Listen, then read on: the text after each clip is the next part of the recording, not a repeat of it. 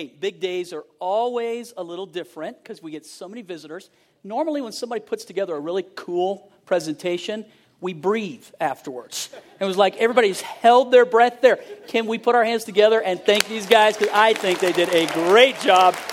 Outstanding production.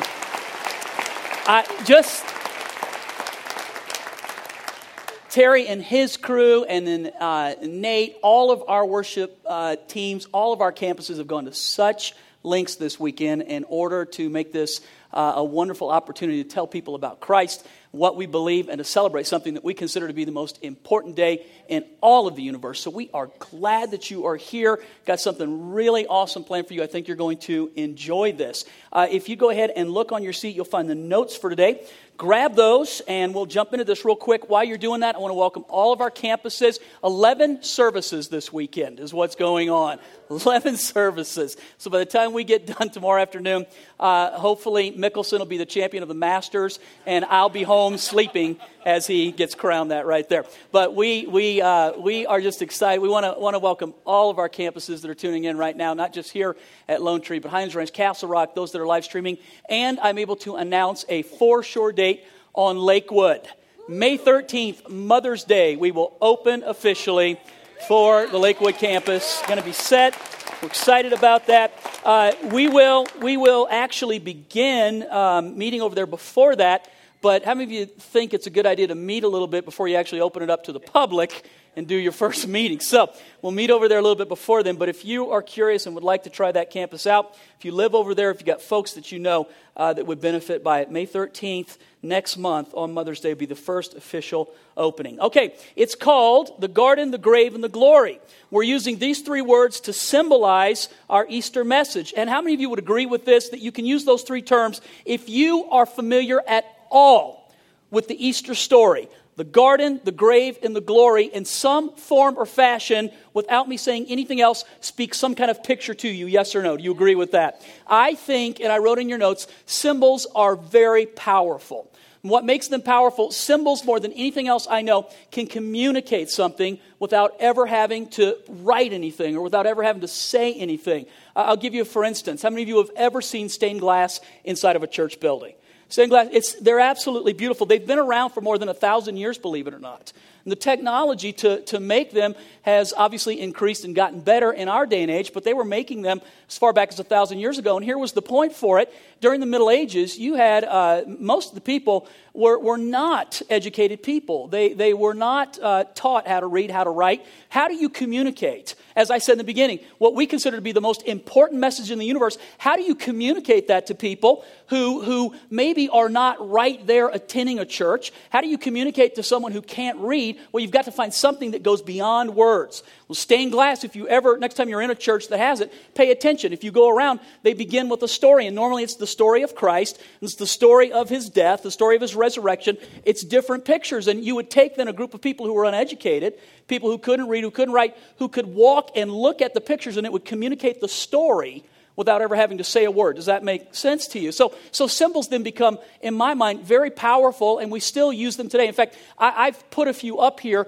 Help me and see if you know what these symbols are right here. I thought they were, what is that one? Without saying anything, we know exactly what it is. Some of you parked in it and shouldn't have. Okay, let's go to the next one.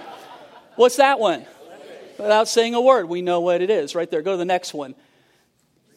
Recycle. We're all learning about that one right now. Let's go to the next one. Red Cross. Next one. Now stop for a moment. Ugly symbol. But yes or no, you can communicate both something positive or something negative through a symbol.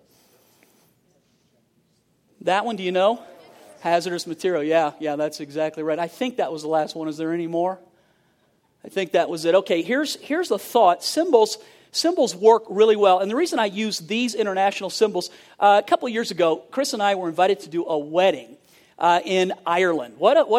Scotland. What a place to go and do a wedding. I mean, how many of you would say yes to that wedding right there? You got a chance to go to Scotland.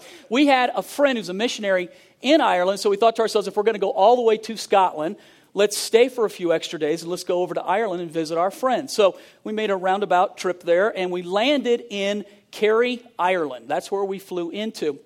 Ireland's a beautiful place. Probably everything you've seen about it is true. Super green, greens that I've never seen before. It's just a very beautiful place. We land in Kerry, we rent a car, and I guess I knew that they drove on the wrong side.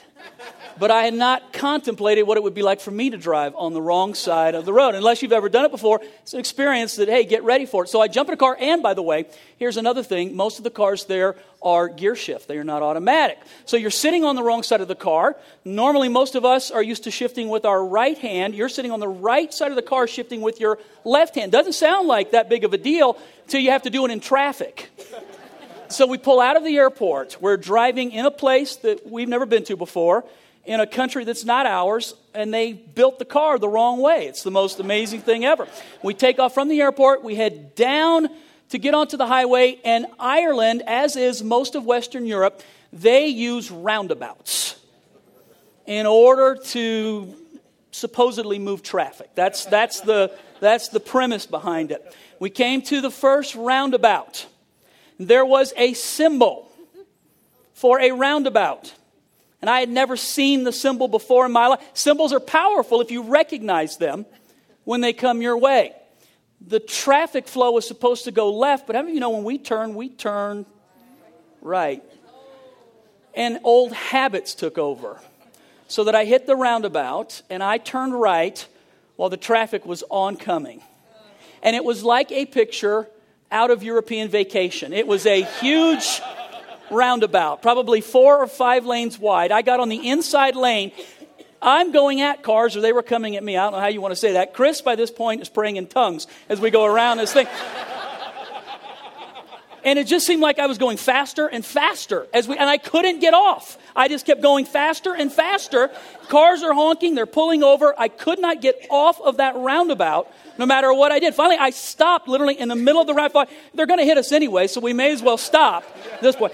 Did a U-turn, got going the right way, and ended up getting where we needed to go. Learned to drive all over Western Europe doing that right there. It was a fun trip.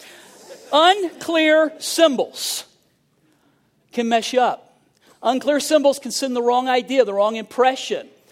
They may be put there for your good. They may be put there because they are intended to send the right message. But if they're unclear symbols, they can mess things up. I put in your notes this idea. Are there any unclear symbols of the resurrection? Do we use any symbols that communicate something that is unclear about the resurrection? Well, I put a few things down in my notes that I thought were interesting. And so let me give you the first one.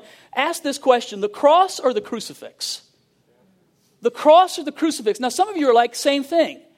Are you splitting hairs? Are you majoring in minors? I mean, come on. What's the difference? Well, here was the difference. I grew up in a church that very much used the crucifix and not the cross. I grew up in a place that showed Christ always on the cross. And let me give you a demonstration. All of the pictures were always Jesus on the cross. All of the jewelry that women wore, that people had in the church, was always Jesus on the cross. All of the pictures, all of the portrayals, everything was always Christ on the cross. And in fact, I asked them, could you show me the difference so that people here would see it? You ever seen that before right there?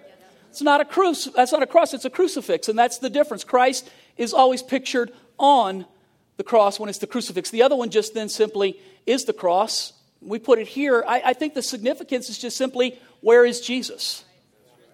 It communicates something that I think is interesting. Now, most people just go, okay, so same thing, right? I don't think so.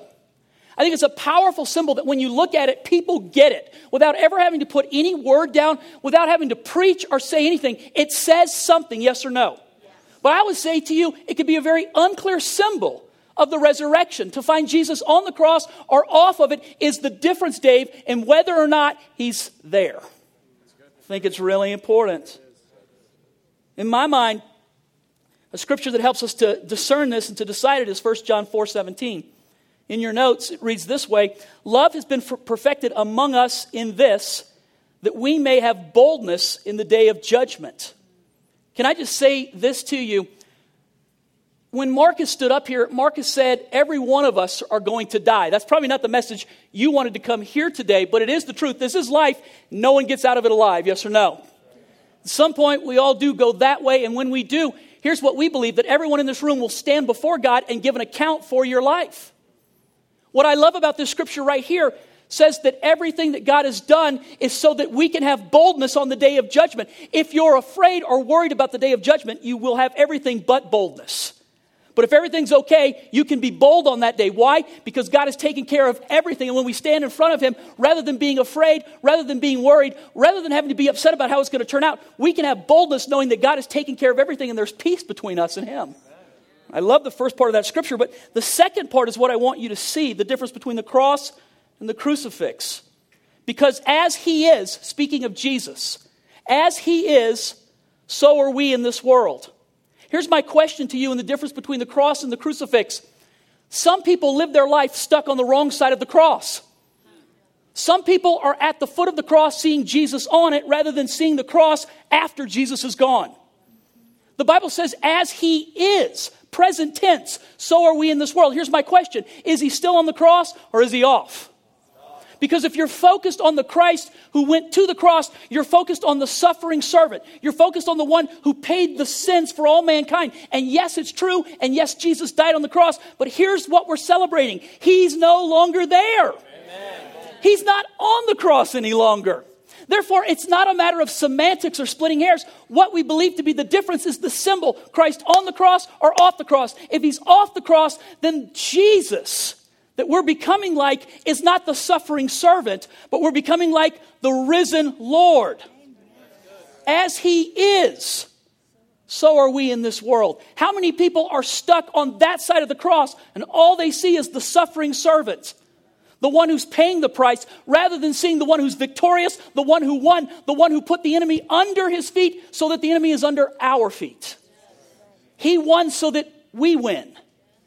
He's free so that we can be free. He's risen so that you can rise. Do you get the difference between the two? It's not simply semantics. It's really a symbol of what we believe to be true and what we believe to be right. John described Jesus this way in the book of Revelation, which is a prophetic book of things that are going to happen.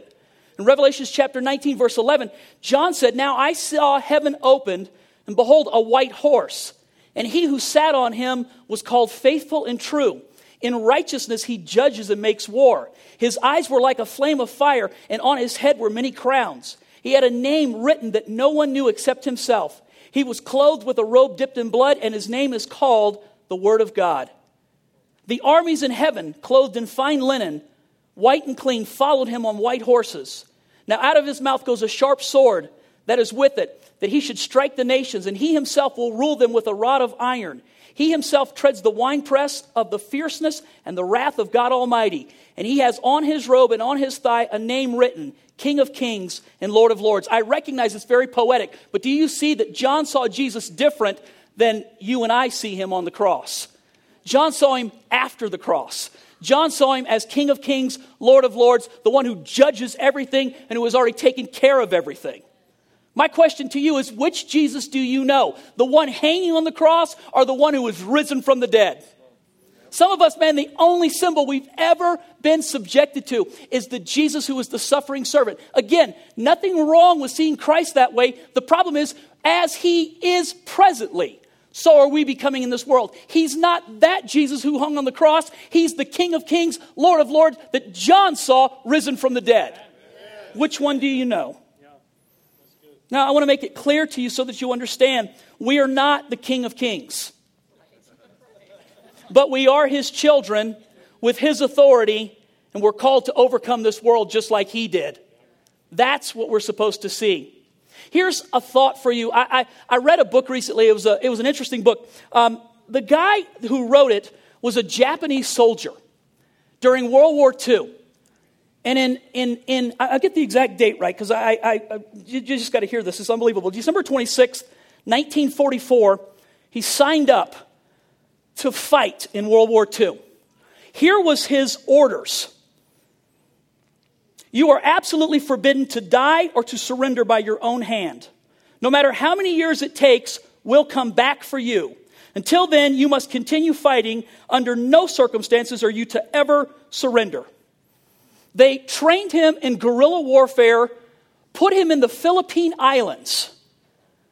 And here was his job: to do everything he could to distract the Allies from winning, to do everything he could to fight this battle and to do everything he could to remain in his position so that he wouldn't surrender. And here was the problem.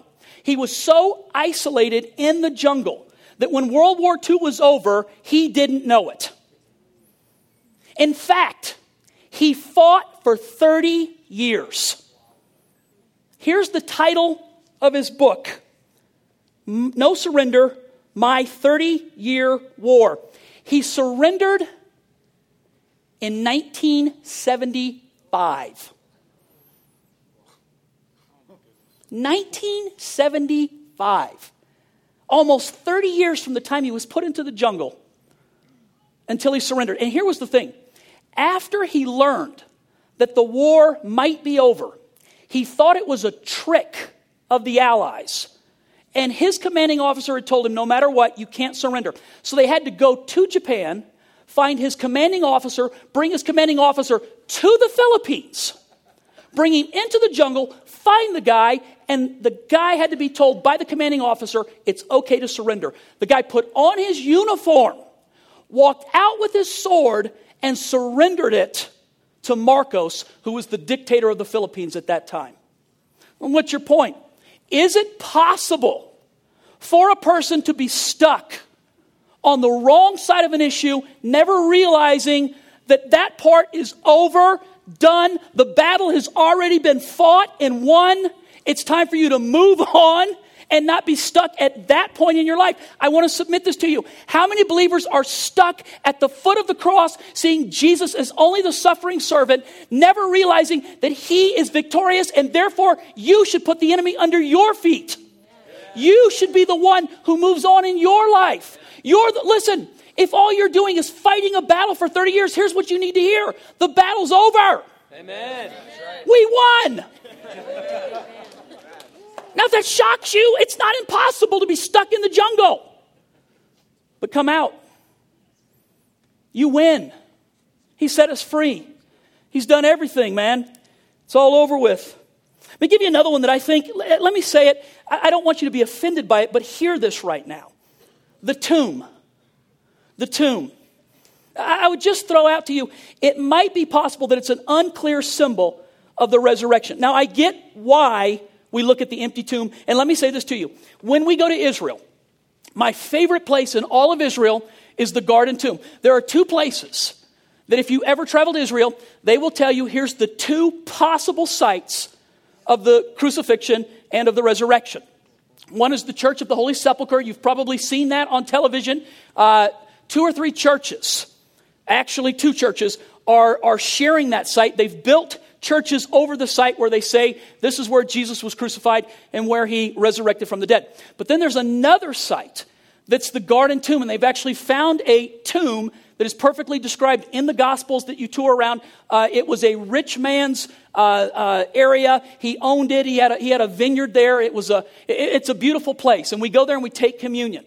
And the one thing that happens at the end of the tour, you walk down into the tomb, you look around in the tomb, and then there's a sign that says, he is not here, he is risen. Okay, I get why we look at the tomb. But let me record to you what the Bible has to say about the tomb and whether or not it's an unclear symbol. In Luke chapter 24, verse 1, on the first day of the week, very early in the morning, the women took the spices that they had prepared and went to the tomb. They found the stone rolled away from the tomb, but when they entered, they did not find the body of the Lord Jesus. And while they were wondering about this, suddenly 2 men in clothes that gleamed like lightning stood beside them. In their fright, the women bowed down with their faces to the ground, but the men said to them, "Why do you look for the living amongst the dead? He is not here, he is risen." Now, I get why we look at the tomb, but again, what does the Bible have to say about the tomb? Here these people go to find Jesus. The problem is Jesus is no longer there. And here's what's recorded. Why do you look for the living amongst the dead? I would just say to you, I get why we show the tomb as a representation of the gospel. But can I tell you the truth? The tomb is not the best representation of where Jesus is. Where is Jesus? Okay, so I heard about like 4 different things. So let me give you the right answer. Jesus said, where 2 or more are gathered together in my name, there I am in the midst of them. You want to know where Jesus is? You want to know the best representation of the resurrection? Look around you right now. It's here with us in this place. Jesus is here now. His life is here now. It is not in a tomb. If you were to go to the tomb right now, the best that you're going to find is a sign that says, He is not here, He is risen. The angel would tell you, why do you look for the living amongst the dead? You want to find Jesus? Find a place where people gather in His name, where they love Him, where they celebrate Him, where they're excited about the resurrection. Jesus is there. The greatest proof that He's alive is the fact that you're here in this building right now. If He's not alive, why are you here? Some of you are like, well, I got invited. Okay, but you're still here. We're glad you're here. Even if you don't get it, somebody who invited you did get it. And the proof that He's alive is the fact that He's here. Let me give you the last one. My thought on this one was maybe the one that, to me personally, makes the most difference. The one maybe that I would be willing to stand up and say, pay attention to this. And speaking of unclear symbols, the loser or the lion? The loser or the lion? Let me throw this out to you. The day we opened this building, there was another religion. I don't know any other way to say that. It's just another religion. They showed up here and they waited in the back till the service was over, and they wanted to meet me. And I went and I talked to them, and they made a presentation to me. They said a couple of nice things. We're glad that you're here. They said, we want you to be able to make a difference in the community. They wanted to focus on doing some things that were charitable together. I said, hey, we could work that way, no doubt about it. No question about it. But I knew that fundamentally there was a great difference between what they believed and what we believed. And it wasn't just on a version of the Bible or some little splitting hairs thing. It was they worshiped something that we don't. And so they presented me, they said, even though we don't believe in Jesus, we know that you do. And so they presented me a picture of Jesus to hang in my office. And this is what the picture looked like right here.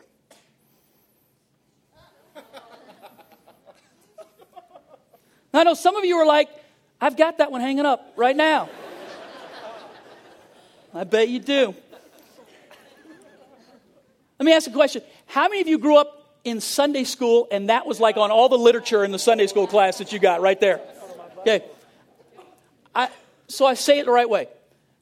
I have nothing personal against the picture, other than I think it makes Jesus look very weak, very wimpish.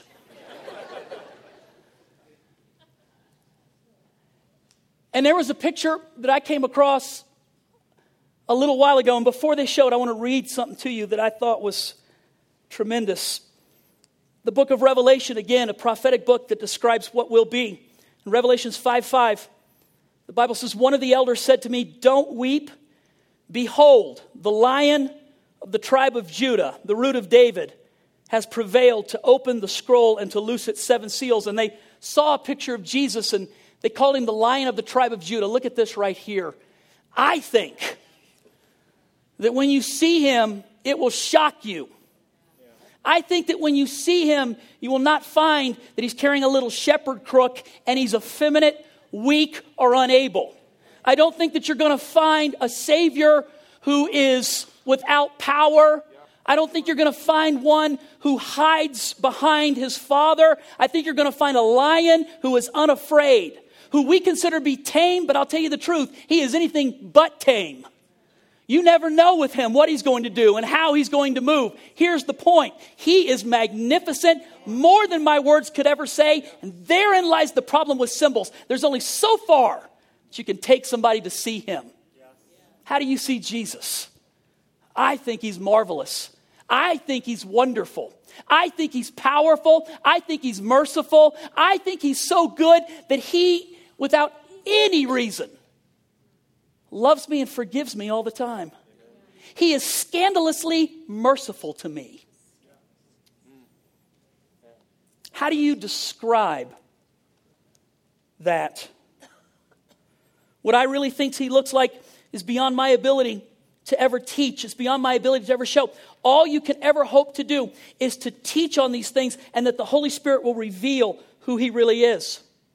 Here's a thought, and I'll close it with this. What difference does it make if you get the right symbol or not? I mean, Pastor, does it really matter? Do you really just think that it makes that big of a difference? Let me give you 3 things very quickly, and I'll close with this. What difference does it make? Number 1, the enemy is defeated. Colossians chapter 2 says this: Jesus has made a public spectacle out of the enemy, having triumphed over him with his cross. If you see Jesus as still hanging on the cross, then your battle is probably focused this way: God help me, God beat the devil, God let me have victory. Or if you see him as already being done, you need to begin praying this way: God, what should my life look like now? If you're stuck still fighting the battle as opposed to deciding I'm going to go forward now because the battle's won, that's the difference between the two things. You've been given authority. Jesus said, all authority has been given to me and I give it to you. If you have authority, you don't anymore need to sit there doubting and wondering. If you've been given authority, you can know for certain today that your sins are forgiven and that heaven waits for you. Everything I've said is true. There's no ambiguity in it or doubt. He loves you, man. He's prepared this time to reach out to you. All authority has been given to us. And last but not least, friendship and peace with God belongs to you. Romans chapter 5 verse 1 says that we have peace with God through Christ. If you know him, then you can know peace. And if you don't know him, I'm telling you right now, you don't have the kind of peace that I'm talking about. God offers you his life. God offers you his mercy. God offers you his grace. And I need to unapologetically say this to you. We rigged this whole weekend to tell people who don't know about Jesus that he loves them. We set this whole weekend up so that you'd have an opportunity to experience for yourself the love of God. I want to make it clear to you. We're not trying to get you to join our church. We're not trying to get you to find religion. We don't even want you to be good.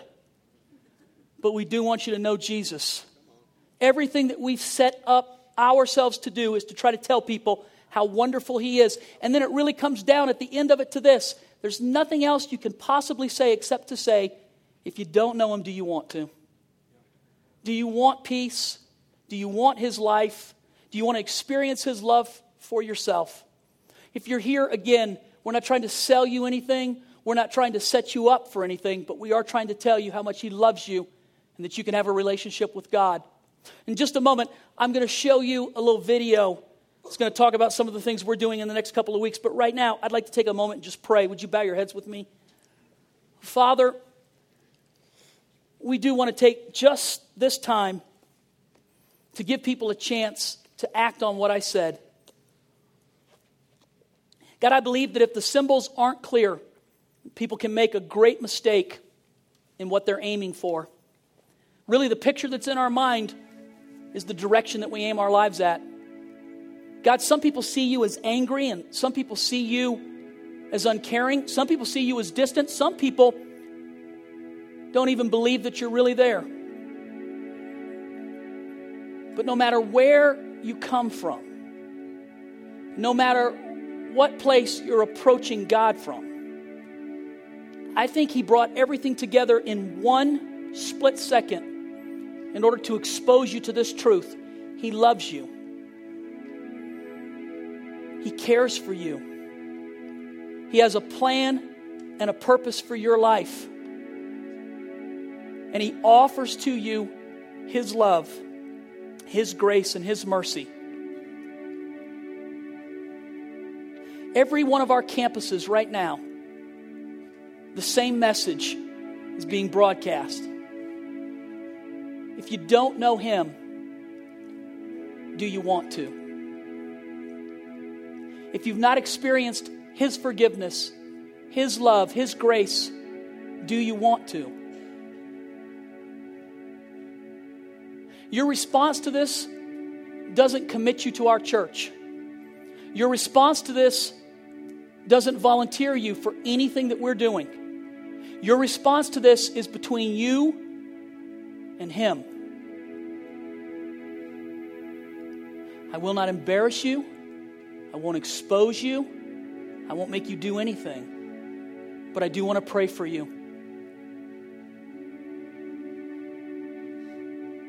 Every one of our campuses right now, if you're here and you don't know His mercy, you've never experienced His forgiveness, you want to know His love, I believe if you'll ask Him for it, you can have it right now.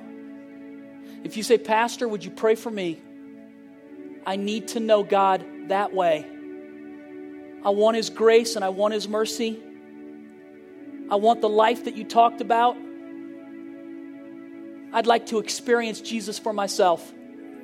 If that's you, would you just acknowledge that by raising your hand right now? Pastor John, pray for me. I need to know Him. You bet. Yep. Every one of our campuses right now, wherever you are, I see you. Sure. Just pray for me. Thank you. Yep, I see you. I see you. Yep. Anybody else? Just pray for me tonight, John. I need to know God that way. I want His mercy and I want His grace. Just pray for me. Dan, DJ, as you're looking out at your campuses right now, acknowledge them. Anybody else? Pray for me, John. That's what I want. Sure. Gotcha. Yep. Yep. Yep. I'm going to pray this prayer. Here's what I'd like. Would all of you help me as I pray? Maybe you have already said these words 50 years ago. But would you help me right now for the people in here who need to? Let's do it together. Repeat after me. Heavenly Father, I come to you in Jesus' name. I want to experience your love. I need your grace. Forgive me. You can have all of my life. I want your life. I thank you now in Jesus' name. The truth of the matter is that simple prayer, if you mean it from your heart, God responds to it right now. There's not a right way, a wrong way. There's not a card to sign. There's not a club to join. In sincerity, if you need His grace, His mercy, and His love, you ask for it, He'll give it to you.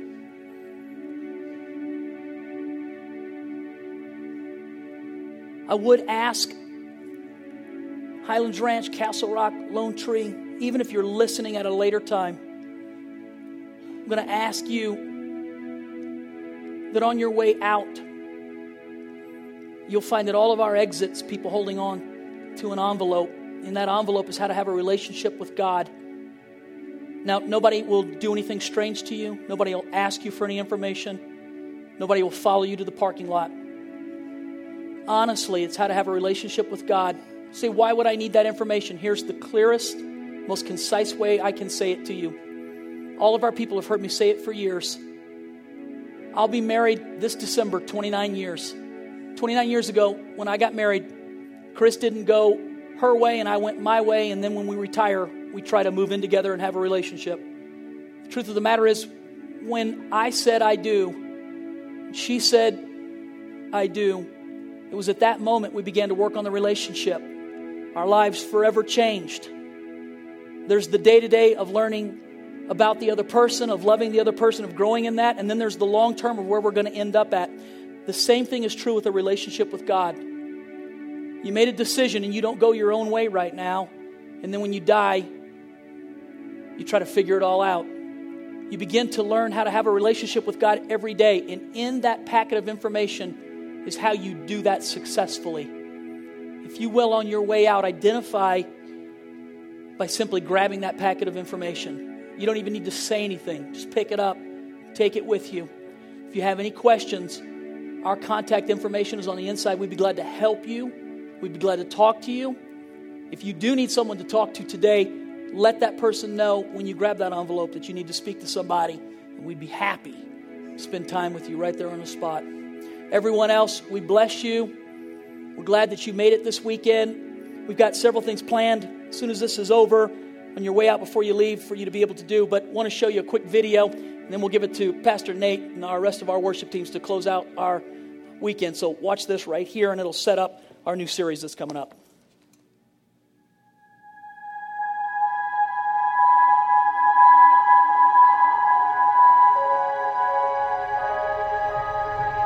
I've got cancer.